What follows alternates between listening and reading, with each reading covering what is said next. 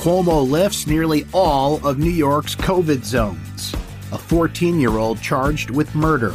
And when Central New York high school sports get back underway, spectators will have to stay away. This is your Syracuse.com flash briefing for Thursday, January 28th, 2021. I'm Brent Axe. Nearly all of New York's COVID-19 cluster zones and the extra restrictions that go with them have been lifted.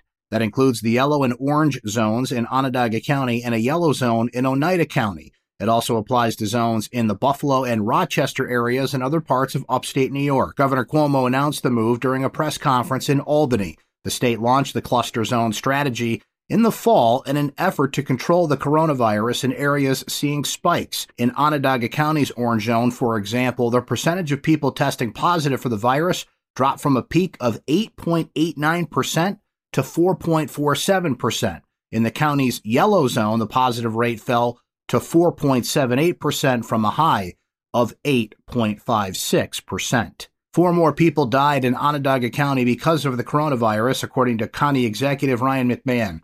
That brings the total death toll to 592. The sad news comes as the number of new confirmed cases continues to be low. Wednesday, like Tuesday, the county confirmed another 108 cases. That's the lowest total of daily cases since early November.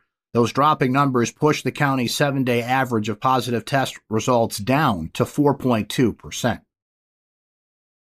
A 14-year-old has been charged in the murder of an 84-year-old Syracuse woman who was stabbed and beaten to death during a suspected home invasion. It took authorities 4 days to be alerted to the crime. The home invasion occurred around 4 p.m. Thursday, and the victim's body was not discovered until Monday afternoon. The youth, Jakeem Robinson, was arrested in the past day and arraigned on Wednesday morning, according to the Onondaga County District Attorney's Office. Robinson is charged with second-degree murder and first-degree robbery in the death of Eva Fold of Lindwell Terrace in the Grant Village apartment complex.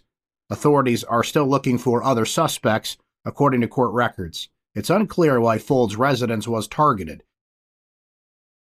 After months of not playing because of the coronavirus pandemic, high school students in Central New York can compete in basketball, hockey, and more winter sports, but fans won't be allowed to watch those games in many cases, according to several local officials. Liverpool School Superintendent Mark Potter told Syracuse.com that the schools in the Salt City Athletic Conference decided not to allow spectators. Athletes and coaches also are being asked to wear masks when possible. Those sports were deemed, quote, relatively safe by following guidelines, and it's important for students' mental health to compete in those sports.